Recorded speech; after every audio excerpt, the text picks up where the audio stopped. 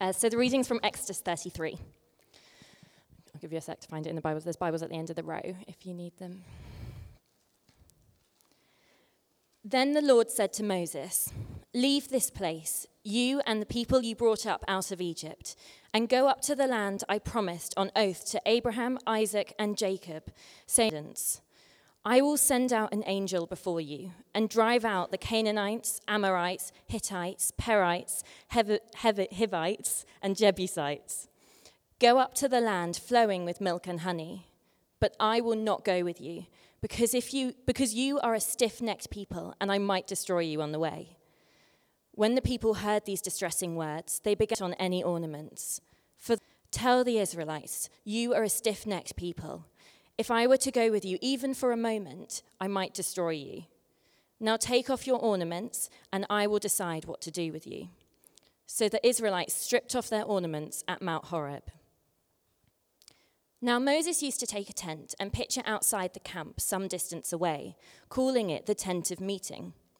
Anyone inquiring of the Lord would go to the tent of meeting outside the camp. And whenever Moses went out to the tent, all the people rose and tents, watching Moses until he entered. As Moses went into the tent, the pillar of cloud would come down and stay at the entrance, while the Lord spoke to Moses. Cloud, standing at the entrance to the tent, they all stood and worshipped, each at the entrance to their tent. The Lord would speak to Moses face to face, as one speaks to a friend. And then Moses would return to the camp, but his young aide Joshua, son of Nun, did not leave the tent. Moses said to the Lord, "You people, but you have not let me know whom you will send with me. You have said, 'I know you by name, and you have found favor with me. If you are pleased with me, teach me your ways, so I may favor with you. Remember that this nation is your people.' The Lord replied, 'My presence will go with you, and I will give you rest.' Then Jesus said to him, 'If your presence does not go with us, do not send us up from here. How will anyone know that you are pleased with me and with your people unless you go with us? What else will distinguish me on the face of this earth?'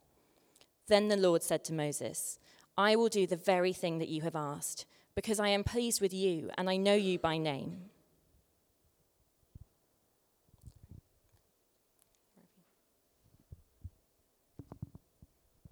I thank you for the words that you have given him to share today.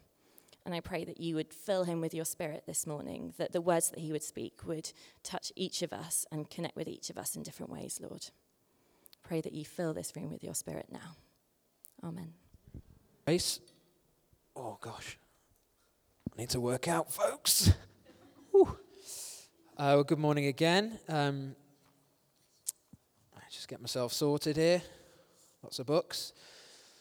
I want to begin with a story I came across. It's a true story, through Jonathan Sherman about a company called Galliford Try. Now, this is actually in 2001. This story, it comes from 2001. They're a construction company whose shares, and I quote from the Telegraph here, no less, floored yesterday, falling 4.75 pence to 24.75p. So that's a significant percentage fall after the construction group said it had been forced to make a $6.5 million provision against a contract to build a new distribution centre at Daventry. The company, which was building the 250,000 square foot warehouse for Daventry International, that's a big thing, Daventry International Rail Freight Terminal, revealed that some high-performance flooring it had installed. David Calverley, Galliford's chief exec, said a new method of using fibre-reinforced concrete, sounds fun, had produced a floor, and get this, that looked fine on the surface, but had holes underneath. 4 million. The key item was the floor, he said. No kidding. Mr. Calverley said he was particularly disappointed because otherwise this business is performing well. Otherwise this business is performing well. But the foundations, the floor was wrong, and it was an expensive mistake for this. This morning I want to talk all about foundations. In fact, for the next 5 or 6 weeks, I want us us as a church to talk about foundations, because in any building, when starting any project, it's the foundations. And the thing about, they should at least, when the building goes up, the foundations should at least remain unseen. They should be invisible. In fact, if you start to see the foundations, once the building starts to be built, you've really got quite a sizable problem. Some kind of earthquake event or something has taken place. Foundations, generally speaking, are invisible, but they're essential. And the other thing about foundations is the further the building goes up, the more visible the building becomes. The higher the building becomes, the deeper the foundations, the more solid the strata, the structure, the ground upon which the foundations are, has to be. We as a church are still in the phase of building foundations. That's where we are. Now, yes, this building even as a sort of a metaphor for this has begun to be slightly polished. It's been renovated, and here we are, and it is now public. We are Trinity Church. Anybody can come. Praise God. That's where we're at. And yet we're still laying foundations. So for the next few weeks, I want us to talk and have a conversation together. The foundations. What are some of the foundations that we should and we want to pursue as a church? And in the scripture that Grace just read to us, we find out a bit about Israel. Now, for those of you who are new to the church, maybe new to the Bible, in the Old Testament, which is the first sort of 2/3 of this book, the Bible, was God reveals himself to us through this book, sort of taken up with the story of a nation. And that nation is a nation called Israel. And at this point, what God has done for this nation Israel is to rescue them. Exodus that we read from this morning. He delivers this group of people, and he delivers them from slavery. And it's the most incredible thing. And he does it by taking them through this sea. The sea is parted, and there they wander through. And Pharaoh from Egypt and all under the sea. It's this most miraculous thing, this deliverance. And he leads them out into a wilderness, and he provides miraculously for them in this wilderness. Bread that comes down from heaven every morning. Be nice, wouldn't it, to do that? You wouldn't have to pour milk on your Weetabix. You just wander downstairs. You start picking up your food on the way to the kitchen. You wouldn't even have to boil the kettle, because you just knock on the rock in your mouth and the finest coffee would come out. That's essentially what happened to Israel. The incredible provision. And then they're given this law, right? Basically a way of being with each other. A way of they knew what to do and they knew what not to do. And that would be great as well, wouldn't it? Know exactly where you stood. They had that. And then in the Exodus, you see this story of like this. God says, look, I want you to build a tent as well. And the name for the tent is a tabernacle. It's a long word. It sounds quite nice, though. I can't like saying tabernacle. It's good. It rolls off the tongue. They had this tabernacle. And the point of this tabernacle, it was like a big tent. And the point of the tent, that it was the place where God himself could be known. So right at the heart, the pinnacle of this story of Israel, that the most important foundation, if you like, of their life together, a place where you could go and you could experience his intimate presence. Anybody could go and experience his presence. That was their foundation. And that's what's happening all the way through Exodus. It's the story of this. Now in Exodus 32, we're not going to go into it, we don't have time. These people, having been given all this stuff, are tested. They're given a choice, and Moses goes away for a bit. He wanders up the mountain. Now he's like in the presence of God himself. He's having a lovely time. God's downloading all this special information to him, and everybody else is like, I'm getting a bit bored. What are we going to do? And they have this moment of testing. And they fail the test, and the details are pretty scandalous. And if you want a little bit of fun this afternoon, read Exodus 32. But they rebel against God. They rebel against God. And there are consequences to this rebellion. And for the people who are involved in it, it means death. And for the whole people, everybody, whether involved directly or not, it means a fate that for them becomes almost worse than death. It means that they are faced with the possibility that for the first time since God delivered them, they might lose his presence. That is what for them is at stake. And I want us to read or reread, because Grace has already read it brilliantly to us, but I want us to reread Exodus 32. If you have a Bible, do open it. Exodus 33, rather. And look at this together. I want us to reread this because there's something we can learn from their story about true foundations, about our true foundation. There's something we can learn about the presence of God. What can we learn from their response to this story? Chapter 33. So it's the second book into the Bible. Again, if you're new to the Bible, the second book in, Exodus it's called. Literally, Exodus means the way out. Then the Lord said to Moses, leave this place, you and the people you brought up out of Egypt, and go to the land, Isaac and Jacob, saying, I'll give it to your descendants. I'll send an angel before you and drive out the Canaanites, Amorites, Hittites, Perizzites, Hivites, and Jebusites. We've been practicing that for 3 weeks. Go up to the land flowing with milk and honey. And here it is. But I will not go with you because you're a stiff-necked people. In other words, you're proud. And I might destroy you on the way. So here's what's at stake. I'm not going to go with you anymore. I'm not going to go with you because, if I did, you'd be in trouble. I might destroy you on the way. The kind of thing you want to read over your breakfast, particularly if you're an Israelite at this point. Now look at their response to this. Okay, this is the situation. God lays it out before them. People heard these distressing words. They began to mourn. And no one put on any ornaments. In other words, they didn't do their makeup. They mourned. They were desperate, didn't put on anything fancy. They just got on their faces before God. For the Lord had said to Moses, tell the Israelites, you are a stiff-necked people. Verse 6, so the Israelites stripped off their ornaments at Mount Horeb. So what's going on? Why do they strip off their ornaments? Well, what's happening here is that this people, these Israelites, are deeply hurt. They're brokenhearted by what God says to Moses, that he's not going to go with them. And for the first time in this whole story of the last few chapters, they start to understand what's actually at stake.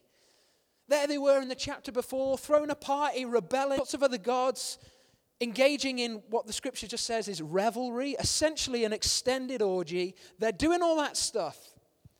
And all of a sudden they understand what's really going on. And what do? They mourn. They mourn. Now, maybe that's to be understood. But actually, when we look at it a bit more closely, there's something else going on here. What does God say to them? He says, go into the land I promised you. I will give it to your descendants. I'll send an angel before you and drive out the Canaanites, Amorites. So God is saying, basically, it's a bit like Deal or No Deal. That's unhelpful. God in this image would be Noel Edmonds. Let's not go any further with that extended metaphor. Involved. All right, so what's happening here is that God is giving them an opportunity to take a deal or no deal. He is saying to them, look, you can go up ahead and I'm going to give you everything I've ever promised you. You're going to have success. You're going to have success in all of your military conquests. You're going to go into the milk and honey. It's like Disneyland, the happiest place on earth. It's going to be absolutely awesome. You're going to get everything you've ever dreamed of. I'm going to send an angel with you. You won't even have to go alone.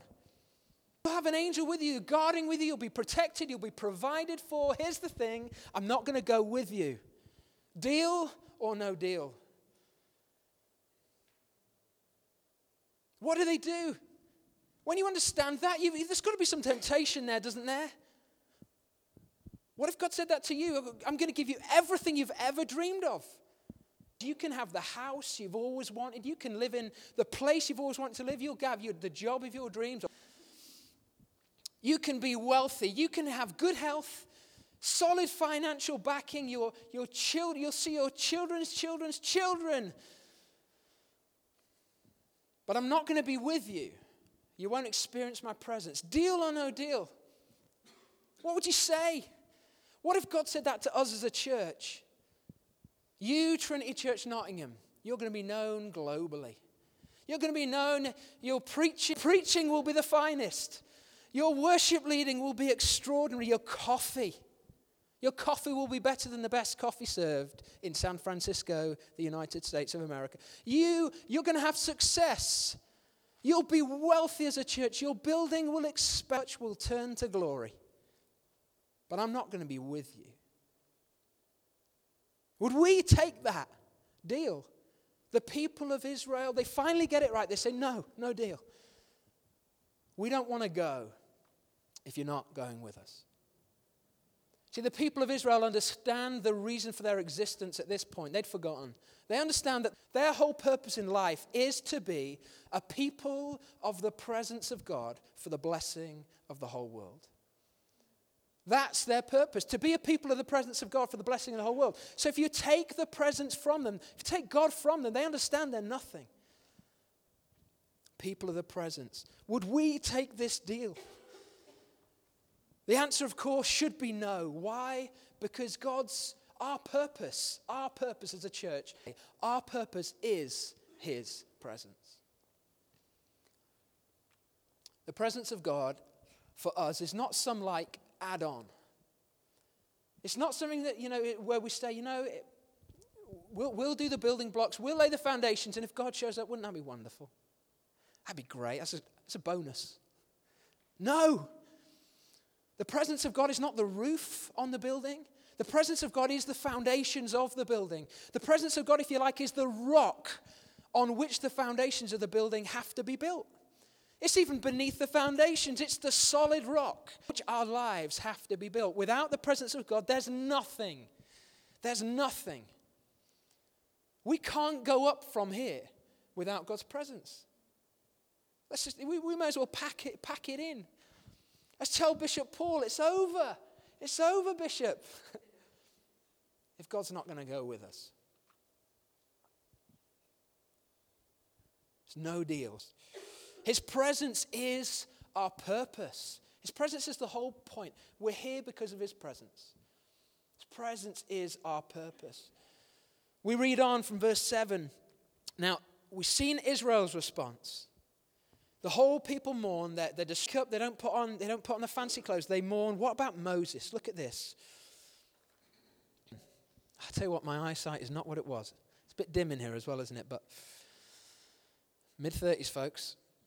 Now Moses used to take a tent and pitch it outside the camp some distance away, calling it, I like this, the tent of meeting. Fair enough, if you're going to have a tent where you meet, call it the tent of meeting. Anyone inquiring of the Lord would go to the tent of meeting outside the camp. And whenever Moses went out to the tent, all the people rose and stood, watching Moses until he entered the tent.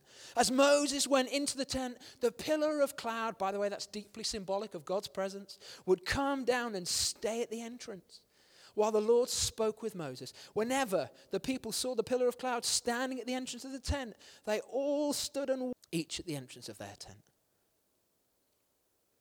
The Lord would speak to Moses face to face, as one speaks to a friend. Then Moses would return to the camp, but his young assistant, Joshua, son of Nun, did not leave the tent. What's going on here, folks? The people mourn. Moses, however, has to get into God's presence. His instinct, his impulse as their leader is to say, here. There is a crisis. He understands that the presence of God is the rock on which Israel is built. And when they're in a moment where he understands what's at stake, they could lose his presence. He just goes the only place he knows. He has to be there. He goes to the tent of meeting where he knows. He has a track record of meeting. Moses gets into God's presence. He understands that God's presence is his purpose, is their purpose. But he pursues in that moment God's presence, his instinct, that there's a hunger within him. And actually, this isn't... You read through the Bible, you see it with all the great heroes of the Bible, men and women, who God uses mightily, whether it's King David, whether it's Abraham, Jacob, whether it's Deborah, whether it's Esther, whether it's Mary, whether it's Jesus. These people prioritize God's presence. They understand that not just the purpose of the people of God is his presence, but they themselves prioritize getting into his presence. They have what spiritual hunger. They are hungry, and so much of the greatest literature in the Bible is about that hunger. Psalm 27, one thing I ask of the Lord, one thing I seek, that I may remain in the house of the Lord all the days of my life, to inquire on him in his temple. Psalm 42 is the deer pants for my soul longs after you. My soul thirsts for God, for the living God. When can I go and be with God? My tears have been my food day and night. What is Psalm 63? Earnestly, earnestly, God, I seek you. My soul thirsts for you. In a dry and weary land where there's no water. It's like again and again through the Psalms, through the scriptures, we see people who are thirsty and hungry for God. This is what marks leaders out in the scriptures, hunger and thirst. Here's what's fascinating about the presence of God. The presence of God has to be practiced. It's not automatic. It's not like as soon as you become a Christian or as soon as you step into a church, it's just like that. Download, sometimes it feels like that, right? Have these moments where it's just really easy to be in God's presence, but often it is of life where it takes practice, takes work. We have to put our first foot forward. We have to get into the tent of meeting, so to speak. I felt that a bit this morning when we worshipped. I just felt like we together have to learn. We have to learn how to come into his presence. We have to learn the pathway into his presence. We have to bring our own sense of anticipation, our own sense of expectation. You know, these guys do an amazing job and they're creating this table for us. The presence of God. We have to come. We have to walk forward. You know, it's not just like it's not like God shows up in like the Pope Mobile, the golf thing, and just takes us all the way in. No, we've got to, it says in the scriptures, we enter his gates with thanksgiving in our hearts. We enter into his courts with praise. We've got to bring something. His presence. It's not automatic. Sometimes it takes work, it takes energy, it takes effort. Practice makes perfect. You've heard that, right? I've been reading this book. It's called Bounce by a guy called Matthew Syed. For those of you into table tennis, he was double Commonwealth champion. And the thesis of this book is that essentially he's trying to assume, which is that greatness, where we see it, and particularly he's using sport, greatness just happens. People who are great at sport, they were born that way. It's all about talent. It's in the DNA. And he says, no, never been that way. And he looks at a number of different people. He looks at the Venus and Serena Williams. Serena Williams, by the way, just won a Grand Slam pregnant. She was pregnant, folks. What on earth? What on earth is going on? Incredible. Williams sisters talks about Andre Agassi, David Beckham, some of you will have heard of. Some of you have got pictures on your wall. Listen to this about the Williams sisters. Tennis training began in earnest when Venus was 4 years, 6 months, and 1 day old, and Serena 3 years old.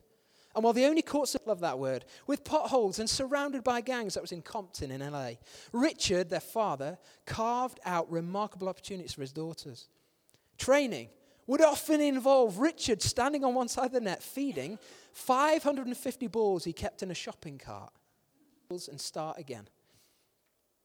As part of their training, the girls trained with baseball bats and were encouraged to serve at traffic cones until their arms ached.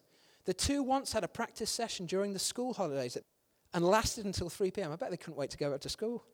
As Venus put it, when you're little, you just keep hitting and hitting. Oracene, that's their mother, said, they were always in the courts early, even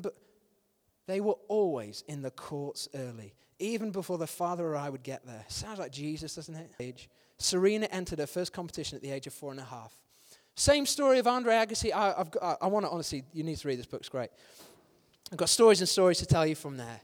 You know, Mozart, by the age of, they reckon that Mozart, by the age of 6, before his 6th birthday, had done 3,500 hours of playing. Isn't that extraordinary? Where's the next leader of God's people when Moses is in the tent? What does it say about Joshua? Then Moses, verse 11, will return to the camp, but his young assistant Joshua, son of Nun. Here's the next leader of Israel after Moses. Where is he? Moses goes in, he does a shift in the tent of meeting where God's presence is. Joshua stays there. What's leadership about? What's leadership preparation about? Is it about upskilling? Or is it just about getting on your face before God? Hunger for his presence. That's what makes the difference. For him, Stephen Gerrard said this the other day. He said, for me, getting good at football was an obsession. Joshua has an obsession with God. It takes work at times. It takes practice. His presence must be practiced. What we do when we gather here on Sundays is practice his presence. Why do we sing for best part of 30 minutes? Like I said, it's not because we've been told, the bishop told us we had to do an hour and a half service. And it's not that I'm worried I can't speak for an hour and a half.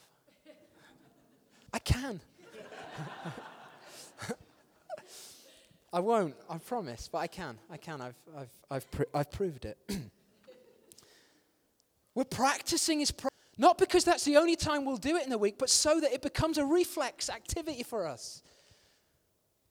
So that when we wake, the first thing that comes out of our mouths is not, hey, who's texted me in the night? But like, Lord, thank you. Thank you. Oh, your presence here in my bedroom, your presence. It's just got to become. Talked when we started this church, we used to meet upstairs every other week, and we called it worship and waiting. We worship. We also spend a lot of time when we're gathered waiting. Now, if you're new to this is weird, isn't it? That we just stand in sort of silence. A bit Quaker.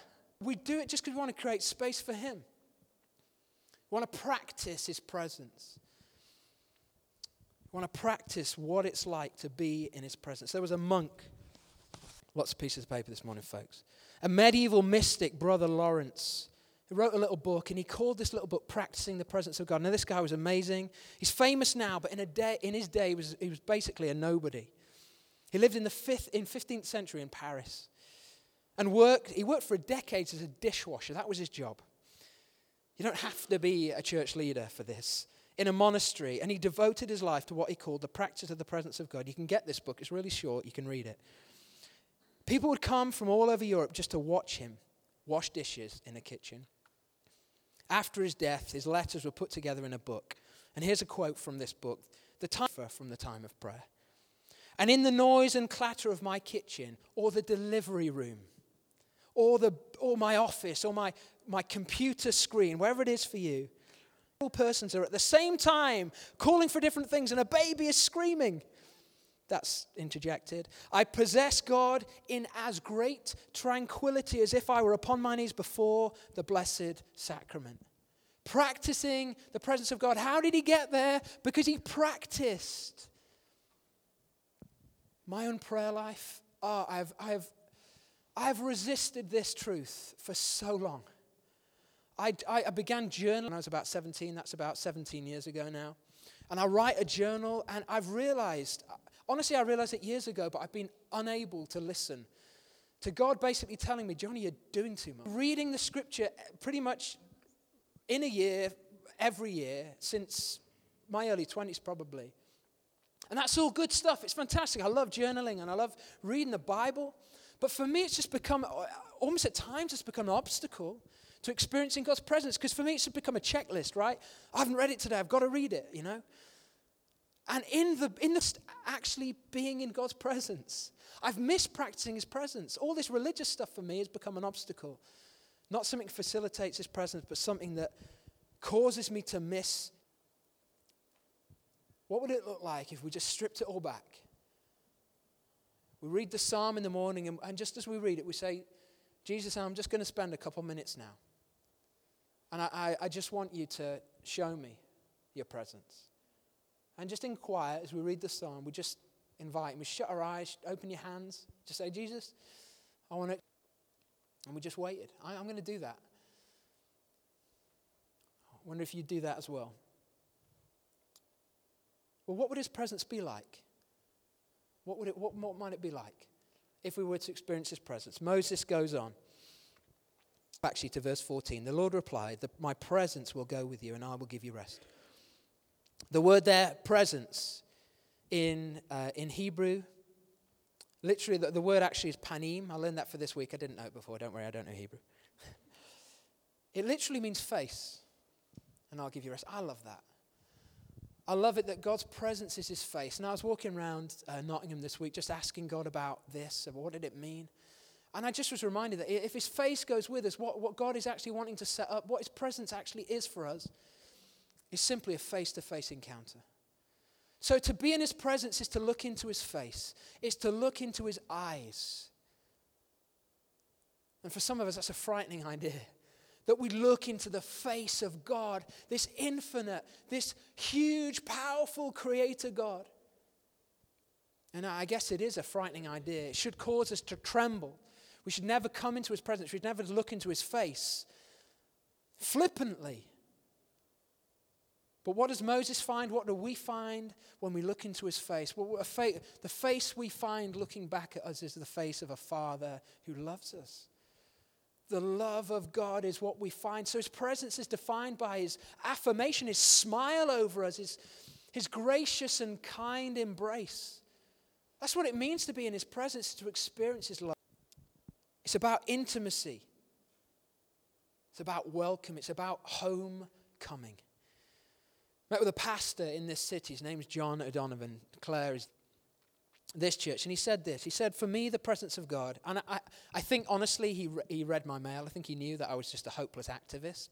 And I did too much when I prayed. So he started giving me the way he prayed. And he said this. He said, by the way, this guy, along with David Shearman and a group of other people who were part of what's now Heart Church, a wonderful church in this city, they spent 27 years every Friday night praying all the time through the night from 11 till 5. Here's what he said to me, John. He said, for me, the presence of God is an awareness of well-being and wholeness that comes in love from God. He said, I get to this point often where there's an abandonment to his grace. He said, being aware of the presence of God is being aware of the benefits, knowing that I'm loved by God. This got me, right? I wrote it down, I'd rather have a communion with God over 2 to 3 verses in the Bible than to read the whole Bible. Because it's about communion. It's about his presence. It's about seeing his face. It's about just looking into his eyes and knowing that I'm loved. Knowing that you're loved. This church, his presence is our foundation. And if anybody should come to us and say, what's your foundation? What do you want to be known by? We've got to say it's his presence. And he says to us, my presence will go with you and I'll give you rest. Church, what is success for Trinity Church Nottingham? Is it that we'd have a global worship ministry podcasted and that books would be written about us in generations to come, that we'd be part of a transformation, a revival in this city, that would be spoken about for generations? Well, gosh, I want to say that is pretty cool. But it's not success. The definition of success for the people of God, the definition of success for Trinity Church Nottingham is would know, experience, and love his presence. That we would honor his presence, that we would pursue his presence, that we would practice his presence. And let me tell you this, if we do that, all these things will be added unto us as well. We'll get the rest of it thrown in and miss his presence, and then it's not even worth doing. The church at that point has become an idol. So what? Let's be people of his presence. Let's be people who seek his presence first and foremost. Success is that we would go with God. We go with God. Let's stand. And we're going to pray. And all we're going to do, we're going to have a few moments to create space for him. Some of you in a few moments together. You might want to open your hand. You can shut your eyes.